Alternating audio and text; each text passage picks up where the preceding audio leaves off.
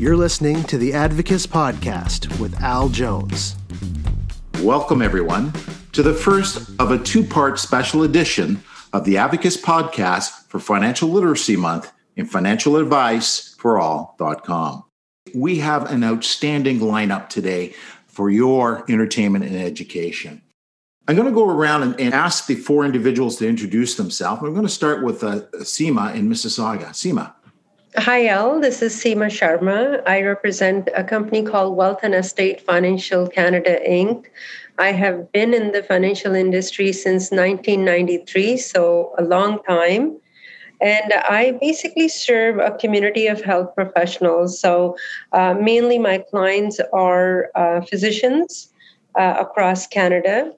And I also run a small brokerage mentoring young advisors.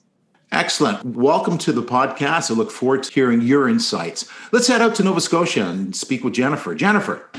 Hi, Al. Thanks for having me. My name is Jennifer Murphy, and I am a financial planning consultant with Sun Life.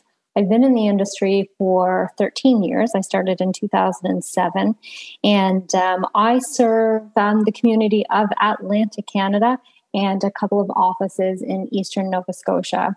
Maybe one thing that's a little bit about different as me on the panel is that I'm not necessarily an advisor, so I am not dealing directly with clients. I'm more working behind the scenes with advisors of Sun Life in order to help them on their financial planning journey, making financial plans for their clients and answering any questions that they have. And I volunteer on, of course, the Nova Scotia Advocates Board here. So, yeah, really happy to be here today. Thanks for having me. Well, welcome, Jennifer. And again, we'd certainly appreciate your insights from your perspective. Now, let's just go out into the water a little bit and head over to Newfoundland and speak with Jackie. Jackie, how's it going? It's going great, Al. Thanks for having me today. Jackie, your background. I've been in the financial services industry for just a little shy of 20 years. 10 years of those I've spent as an advisor, and I have my own independent planning firm called Invested Mama Incorporated. And as the name suggests, my community is female professionals, business owners, and community leaders. I focus mainly on their planning needs and issues. And I'm quite happy to be part of this podcast today. I'm passionate about financial literacy, and I'm happy to have this conversation with some of my peers. Looking forward to it, Jackie. Jackie, how long have you been involved with Advocates? I have been with Advocates since I joined the industry in 2011, and I am a member of the Newfoundland and Labrador chapter. Excellent. Coming back to Ontario, a good friend of mine, Will. How's it going, Will? It's going pretty well, Al. Thanks. And hello, everyone. I'm Will Britton, based here in Kingston, Ontario, where I'm a member of our local chapter. I am a financial planner and principal of Tidal Financial Management here. I work primarily, with small business owners, young professionals, and artists of all disciplines to help them manage the ebb and flow of their finances in their lives. I've been in the industry now. This is my 14th year, earned my CFP designation in 2012. And I also have the extreme pleasure of sitting as the Financial Literacy Chair on the Chapter Leadership Council of our association, Advocates. You know, as we move into Financial Literacy Month, it's really important to talk to our clients and address some basic areas of financial literacy. And the first area I want to get into and converse with you is about money basics and how that impacts your clients. So, I'm thinking, Jennifer, what are your thoughts on as an advisor, how important are money basics to your clients? And how do you work with them to promote their understanding of things like budgeting, savings, and taxes? Jennifer. Great question. Thanks, Al. So my opinion is that when it comes to money basics and really understanding a client's cash flow needs is at the very base of their financial plan. Because if a client is saving or if they are spending, that is therefore going to impact everything else that they do. So it's really important to get a sense of what clients are making and what they are spending, and if they have a surplus or a deficit at the end of the day, or the end of the month, really. And what an advisor really needs from that discussion is if they are making recommendations to a client, whether that be in saving more money or maybe making an insurance recommendation, whatever the case may be, they really have to have a good sense of the cash flow of their clients. And sometimes clients don't always necessarily, sometimes they don't always understand, inflows and outflows, because the cash that we make, it's all taxed differently. Whether you're receiving a RIF payment or a salary. All of the incomes that we're making, they're taxed differently. Some things are eligible for income splitting, some things aren't. So it's really important for the advisors that I work with to get all those details around the cash flow of the clients that they are working with. Jennifer, you're in a unique position, again, where you're working with multiple advisors to help them see that and lend that type of expertise to their clients. Mm-hmm. Jackie, I think you're in a very unique situation as well, as you described what your practice is and the individuals that you work with. So the same question to you in terms of money basics and your clients, how does that work with you? Well, I find that the money basics serve the most important function in the whole planning process, and that is giving us a baseline and providing some clarity from the onset. It's always, surprising to me, I guess not so surprising anymore, but when I ask clients to provide me with some basic things like a cash flow plan, a recent pay stub, for example, their latest notice of assessment, statements from any savings that they may have or any debts they have. Oftentimes, it's the first time anyone has ever asked them to gather that information together in one place. And when we have conversations around, things as simple as what their tax bracket is or how much RSP contribution room they have, it's only when you take the time to ask those basic questions and to capture the data. I call it the heavy lifting. We have to get the raw data before we can move forward in any meaningful fashion. And even just the process of asking those questions and having them, recognize that because these are busy professionals, these are community leaders and business owners, there's an assumption that they know all this stuff. They probably know how to run their businesses and their households and their, volunteer organizations like no other, but they probably have neglected their own finances and those money basics because they've been so busy. And when they set that time aside to gather that data and to just see it all in black and white, I get such a sense of satisfaction out of just that first meeting where we sit down with those documents, and you can start to see the clarity come across the faces of the clients as to, what they're doing well and where they need to focus their energies moving forward. And that's, I think, money basics. Well, it's the foundation of everything, as Jennifer said. And I love that discovery process with clients.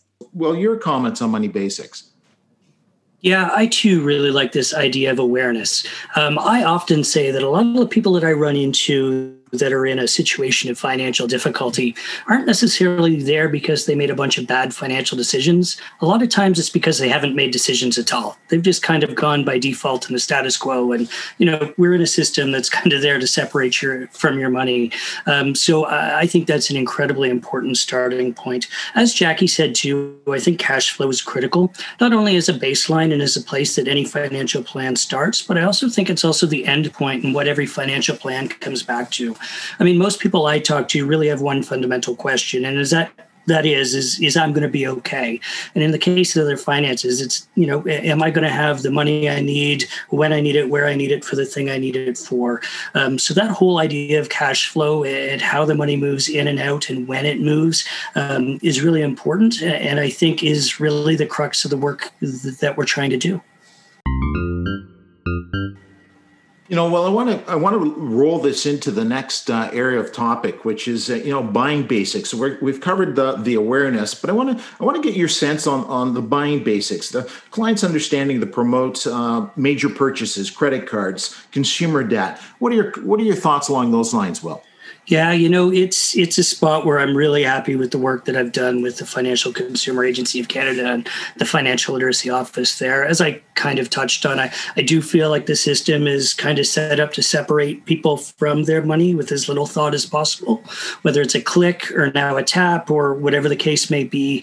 I think a lot of times, our clients and individuals just aren't thinking about the money they're spending. They're not considering the value of, the money they have now versus what they might have later on. I think it was Preet Banerjee said something a number of years ago that has stuck with me that helped me frame it for clients. And it's just that idea that you're not really borrowing money from the bank, you're borrowing money from your future self. And what are the implications of that? And really, again, just awareness and stopping and thinking about that can make a huge difference in someone's spending patterns and how they approach their finances overall. Excellent thoughts. Will, thanks for that those insights on the whole money basics thing. And I can't help but thinking about Jackie and some of the client base that Jackie's working with in Newfoundland and how this may apply to her. Jackie, what are your thoughts here on the money buying basics? Well, on the buying basics, I'm coming at this, I guess, from two perspectives, Al. One, obviously, as a financial advisor, but also as the parent of a teenage son who just recently got a new job and a bank card. And when Will talks about, that we've been set up to part with our money without even giving it any thought, I think of a conversation I had the first month after he got his debit card, and we had met with the bank to set it up, and they had given him a package that was a student package that gave him up to 25 debits a month, which he thought was an incredible amount of debits. And after that, it was $1.25 for each additional debit. Well, when we sat down, he had over $20 extra in debit charges at the end of the month after he'd exhausted his 25 free charges. And he was shocked. And I said, so, he was debiting things like a $2 coffee. And I said, that coffee cost you $3.25.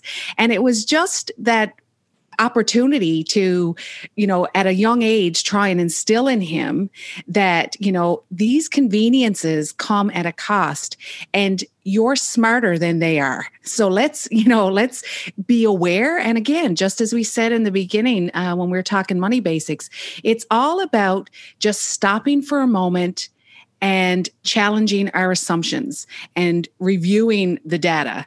Because when you do, you realize that, things are happening that you do have some control over. And so we gave it another month. And the second month, he brought it down to about $15 extra in charges. Still not great. So I said, you have a decision to make, like we all do. We can get a different package with unlimited debits, or you can start taking cash out of the bank machine for these small purchases, or we can, buy a different package. And, and again, that's what it comes down to. Either you can change your behavior, or you can change the way that behavior is affecting you by, making different choices. So I really, this topic is one that I always say to people, it's, don't discredit how much control you have in these decision making around major purchases, and don't fall victim to these conveniences if they're not really serving you for the long term. Jackie, that really captures financial literacy and the education, your example of how we can do a really good job of not only educating our family members and our teenage kids, but also our clients. And I would think, Jennifer, you may have a different perspective because you're also having that conversation with the advisors that you're working with. Your comments, Jen. So anytime that I'm talking to advisors in advising them on their clients, one thing that we have a discussion about in regards to understanding things like making major purchases, when you're using credit or consumer debt in order to pay for that, is the interest rate. That is something that I always take a look at. How high is this interest rate? And what is it actually costing the client in order to make that purchase and pay that back? I can remember when I was talking to one of my friends when she graduated from university, and I do consider a university degree a major purchase. She thought that when she was paying back her student loan, when she saw that balance, that was all she had to pay back. She didn't realize that there was necessarily interest attached to that. So every month when you're making that payment, you're not just paying back the principal. There is a lot of interest, especially in the early years, that is going to that student loan payment. So, and, even a difference of 0.5% when you're looking at thousands of dollars on, say, a mortgage, that can make a huge difference in what you're paying back over the long term. So that is one thing that I always have a discussion about, is the interest rate that you're paying on your debt. Seema, I'm really curious about your thoughts and your inputs here on buying basics. So what's going on? Yes, you know what? These are big decisions we're talking about, right? And if we don't know the basics of how to buy something right at the right time, it kind of makes your life miserable. And I work with a lot of people that have the money, that have the resources, but putting that into perspective of budgeting and saving and buying it right, what I do is I use a formula called 50-30-20. I make sure that whatever income they're earning, only 50% goes towards the surviving a lifestyle. So your food, clothing, shelter, no more than 50% of your net income should go towards that. When it comes to purchasing something like a house, I say, you know what, remember, the bigger the house that you want to buy, the bigger the house you're going to donate to the bank. And that kind of opens up their eyes. Like, what do you mean? I say, well, if you're taking a mortgage of $1 million and you're going to pay that off in 25 years, you're basically buying a house for yourself for that $1 million, and you're donating a house for RBC or any bank that you're borrowing from, another house of worth $1 million, to that bank. All right. And that 50-30-20 concept has really worked. I want to share that with you just so our audience can benefit. So 50% towards surviving, 30% to keep the king or the queen inside you happy. So that 30% you can spend on all your desires, your diamond rings, your Jimmy Choo shoes, your Mercedes or Ferrari, whatever you want to buy. But the 20% that's left over, that has to go towards either paying down your debt faster or savings. And trust me, that formula has worked over 25 years like magic. Thank you for sharing that. That's excellent. 50-30-20 rule. And I like the idea about keeping the queen happy, the queen and king in terms of lifestyle. That's like exceptional. The Jimmy Choo shoes idea better? Absolutely. I'm opening up to the rest of you. Is there any other comments you want to add to the buying basics and some of the struggles or tribulations that we've come across for our clients? I'd like to chime in if I could. Absolutely. I love the 50-30-20, Seema. That's really great. One of the things that I try to use, I think the words we use are extremely important and extremely powerful. And when we're looking at cash flow, I like to use the word cash flow plan as opposed to budget.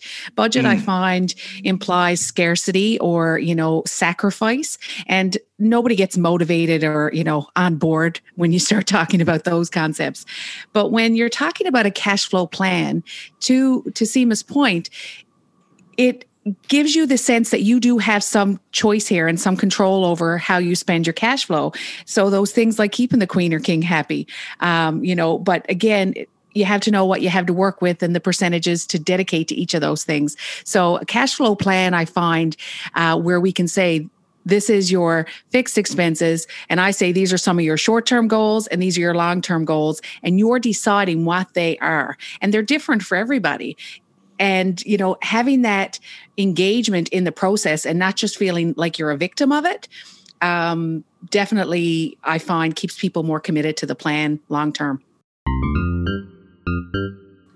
Jackie, I'm really impressed with your comments with regards to planning and how important it is for clients. And that leads quite nicely into the next area that I do want to get your inputs on, which is how important is the planning basics for your clients? How do you work with promoting their understanding of financial planning, investments, insurance, and retirement? Jackie. Well, I think it always starts with the same question when we get into the planning basics, and that is, what do you want to accomplish? because intention is key to making sure that everybody's on board and that, your plan has a purpose.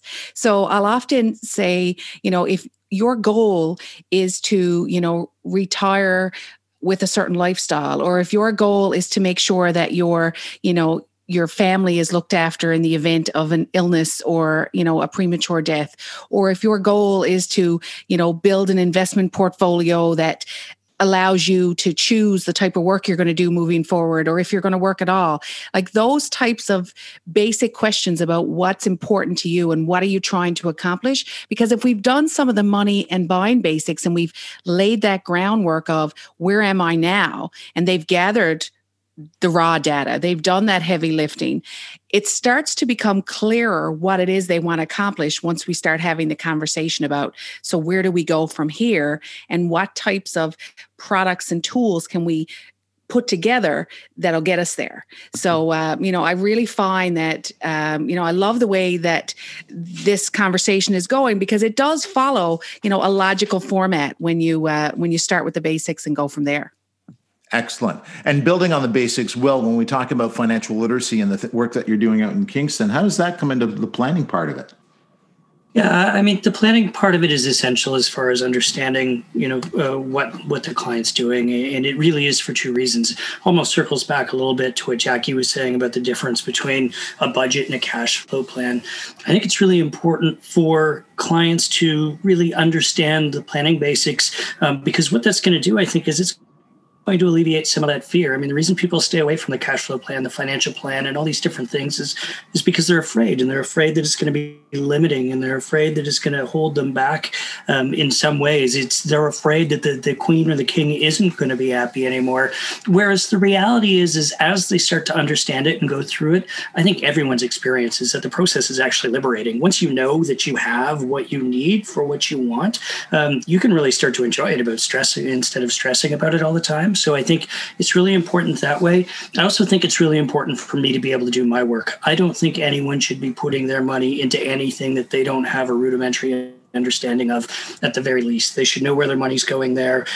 Speaking to Jackie's conversation about objective, they should know why they're putting it there. They should know what the benefits are going to be, and they should know what the risks are. There's no way that I should be implementing any type of plan or solution with a client until they know what it is we're implementing on their behalf. Nothing scares me more than that client sitting across from me that says, whatever you think, Will, I don't care, I trust you. That's just not a good place to be, I don't think. Right. Not being engaged in the planning process. Really important comments there. Jennifer. One of the things that we use to talk to advisors and clients about financial planning is a pyramid.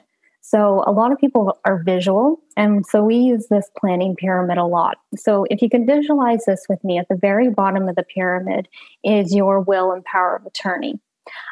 So we want to make sure that that is put in place initially. That is the foundation of your pyramid.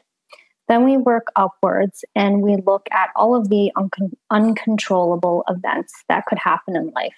So this could be anything from losing a job to having a critical illness, passing away early.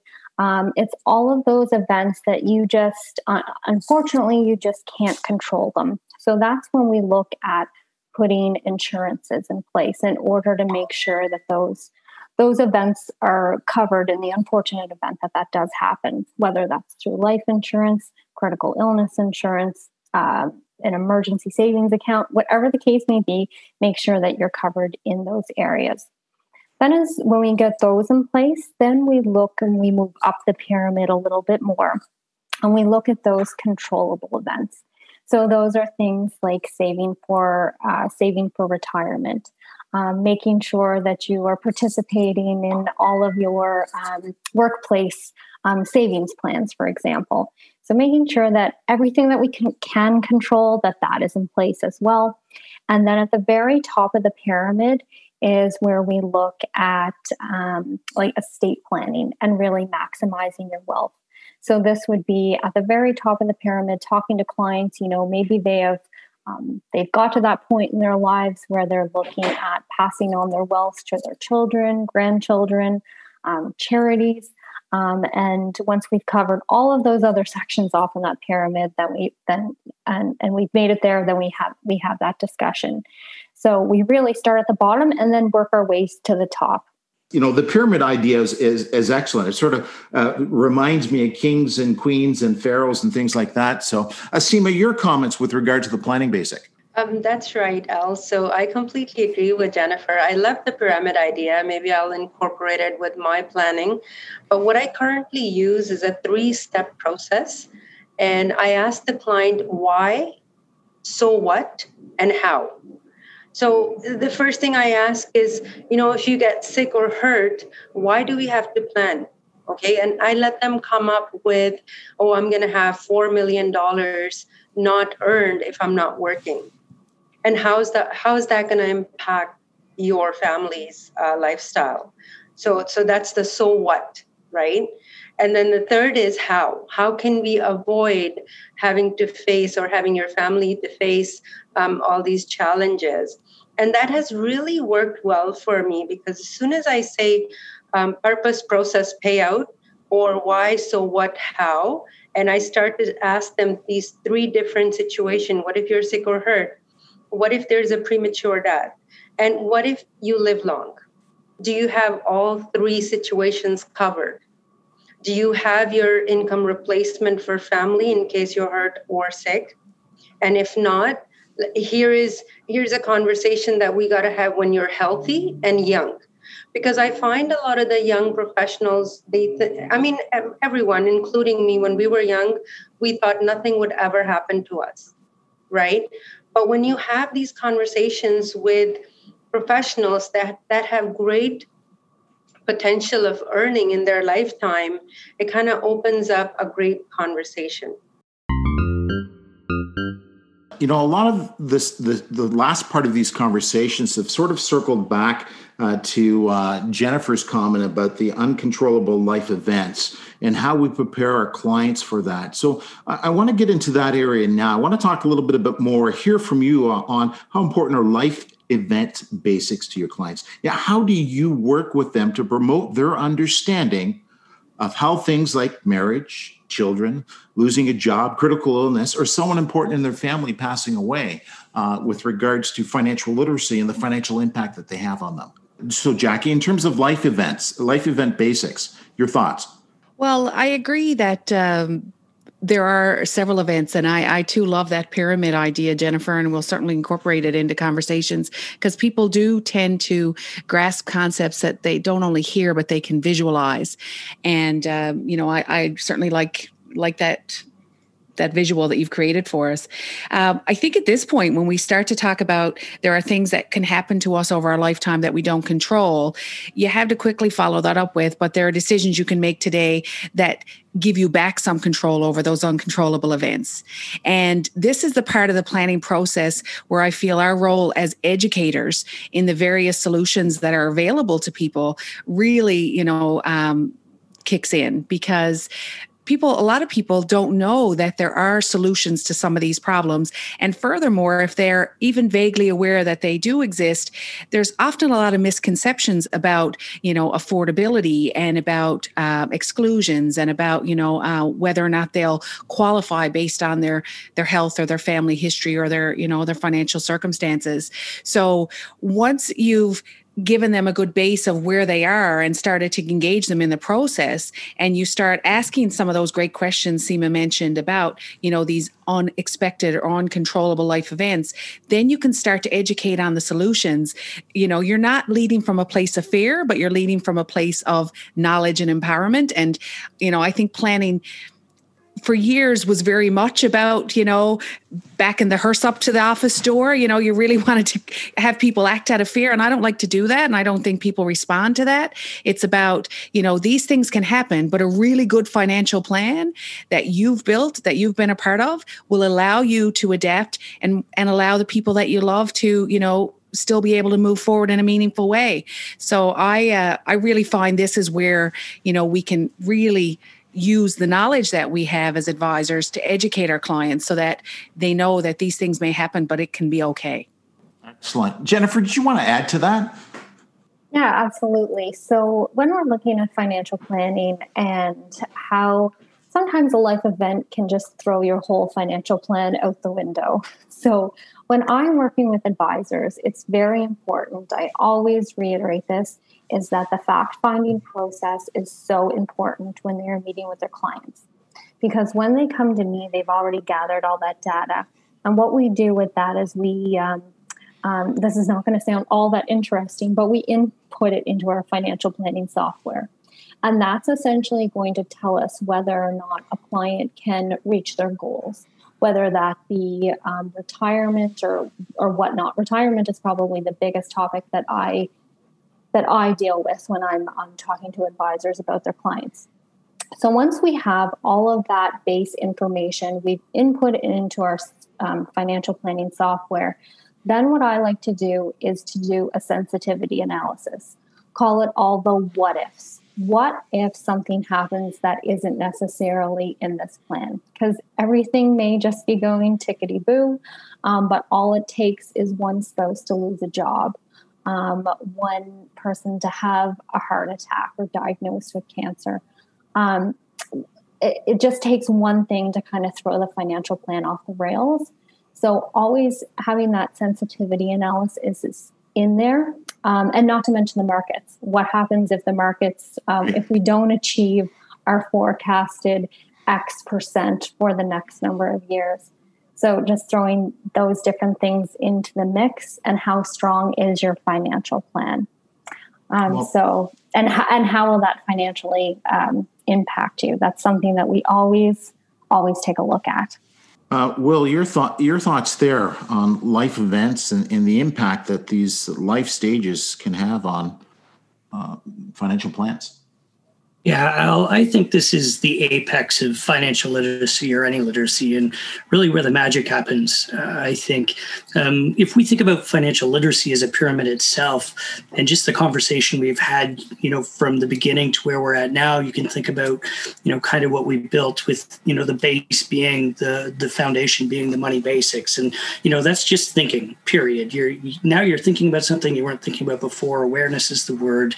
The buying basics now. You're thinking knowledgeably. You've got a bunch of information. You've got a bunch of facts, and you at least have some sense of what you don't know, and conversations that you can have and things you need to consider.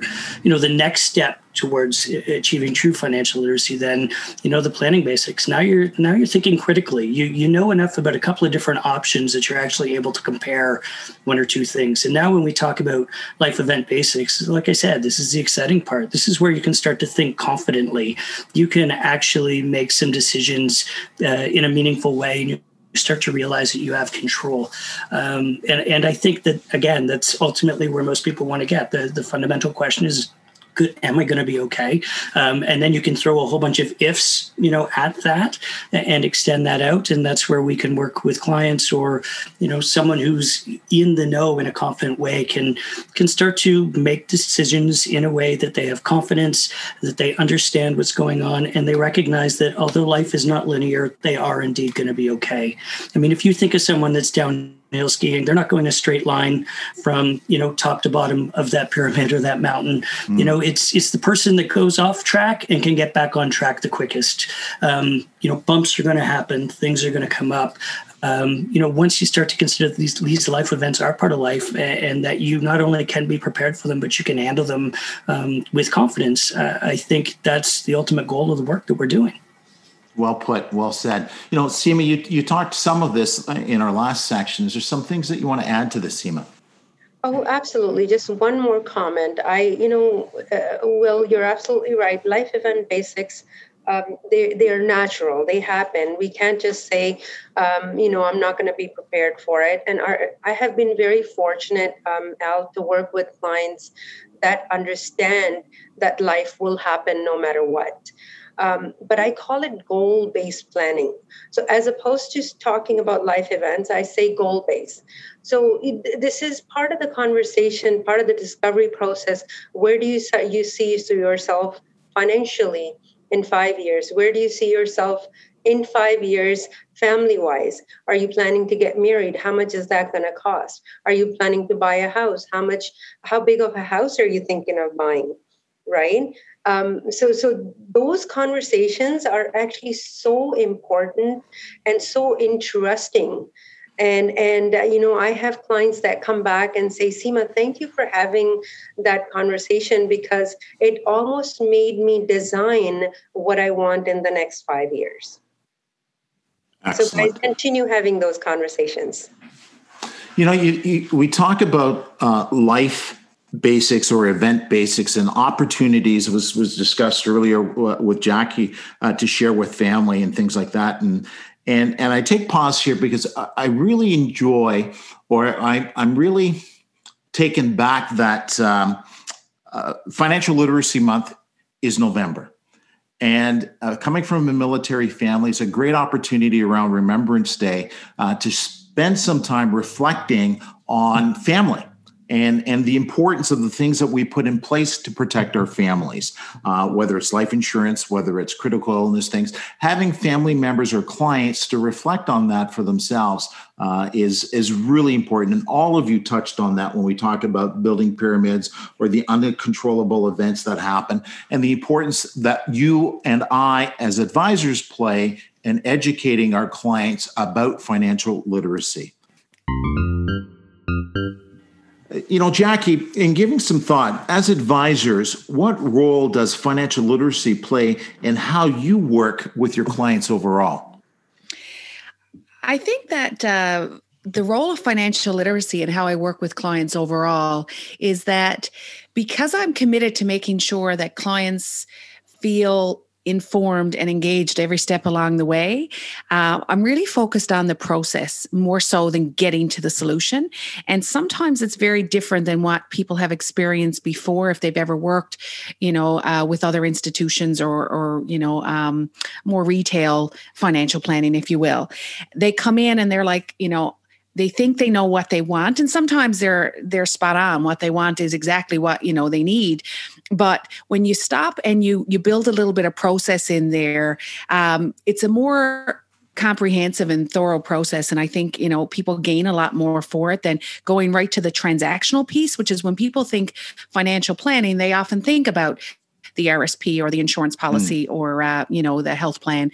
But if you're, sometimes people are a little bit surprised that they can have, more than one meeting, and we still haven't, necessarily, for lack of a better word, sold them anything. It's part of, educating, getting a baseline of where they are, setting some intentions and goals, identifying, potential solutions and how they fit into their plan and to their cash flow.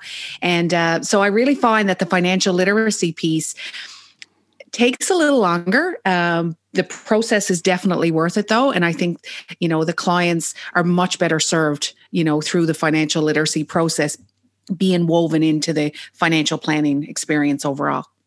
Excellent. Thank you, Jackie. Will, I want to ask you the same question. Will, what role does financial literacy play in how you work with your clients overall? Yeah, Al, for me, I think that literacy in any area, be it traditional reading and writing, nutritional, financial literacy we're talking about today, it is the necessary requirement for anyone to make any kind of a decision.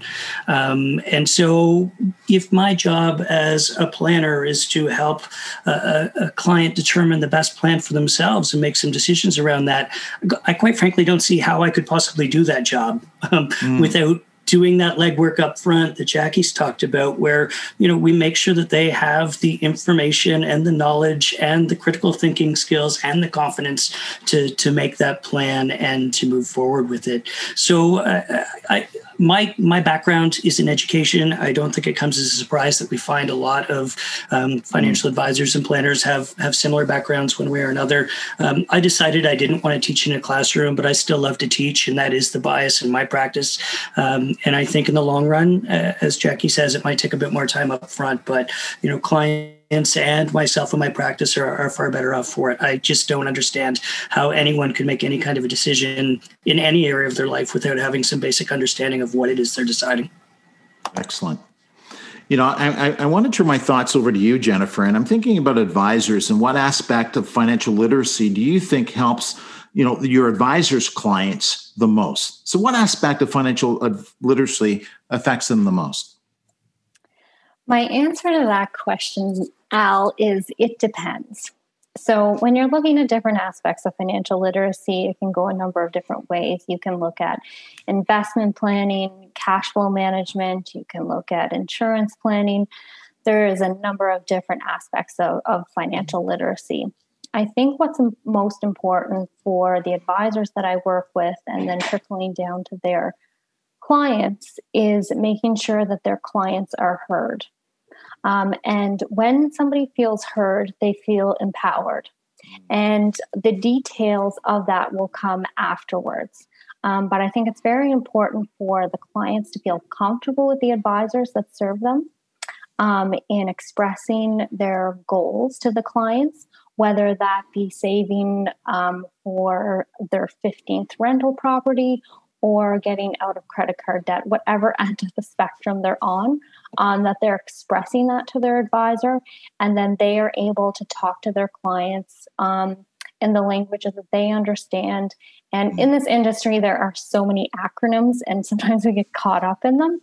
But just to speak in plain language to our clients and make sure that we're hearing them correctly, and then showing them, this is the most important aspect based on what you've told me about yourself. So, Jennifer, Jackie and Will certainly had alluded to that taking the time for you to get to know your clients and for your clients to get to know you and be more comfortable in sharing information with you so you can do an exceptional job at the planning basics, the buying basics, and the money basics. So Seema, as an advisor, what aspect of financial literacy do you find helps your clients the most? Absolutely, Al. It was music to my ears when Jennifer said people, when they are heard, they feel empowered.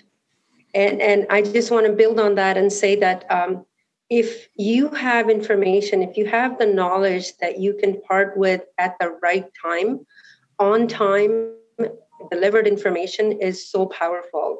And I want to use an example. So a client house, their son, who's turning 18, shows up with a Starbucks coffee. And he happened to ask me, Auntie, would you like a coffee? I can go get it for you. And I said, sweetie, I love Tim Horton because I spend $1.25 every morning. And he laughed. And when we were having our tea and snacks with the family, I just asked him, I go, listen, Paul, do you know how much money you're going to spend if you spend $11 every day till you turn 60 from 18? And he said, I don't know. I've never thought about it. Maybe 50,000. And I said, it's more like $1 million. And it gave him a shock. And you know what? That kid has been so good with his money since. He hasn't stopped going to the Starbucks, but now he goes twice a week as opposed to 7 days a week. And he actually lets his friends pay. And he asked his parents to up his life policy because he said, listen, I'm not spending so much money on Starbucks. So maybe I should be saving a little bit more with Seema Auntie, So, I think we're going to have to keep an eye on him. He may wind up being a Starbucks franchisee down the road. Well done. I'm sure all of you who have participated in the podcast are walking away, as I am, with an incredible amount of knowledge from our 4 exceptional speakers. I want to thank them for participating in today's conversation on Financial Literacy Month and helping us to deliver what we do best to our clients in helping to promote an understanding of financial literacy. Now, just before we go, just a reminder that you can access this podcast and more great resources on financial literacy through our website at financialadviceforall.com. I'm Al Jones, and this was the Abacus Podcast.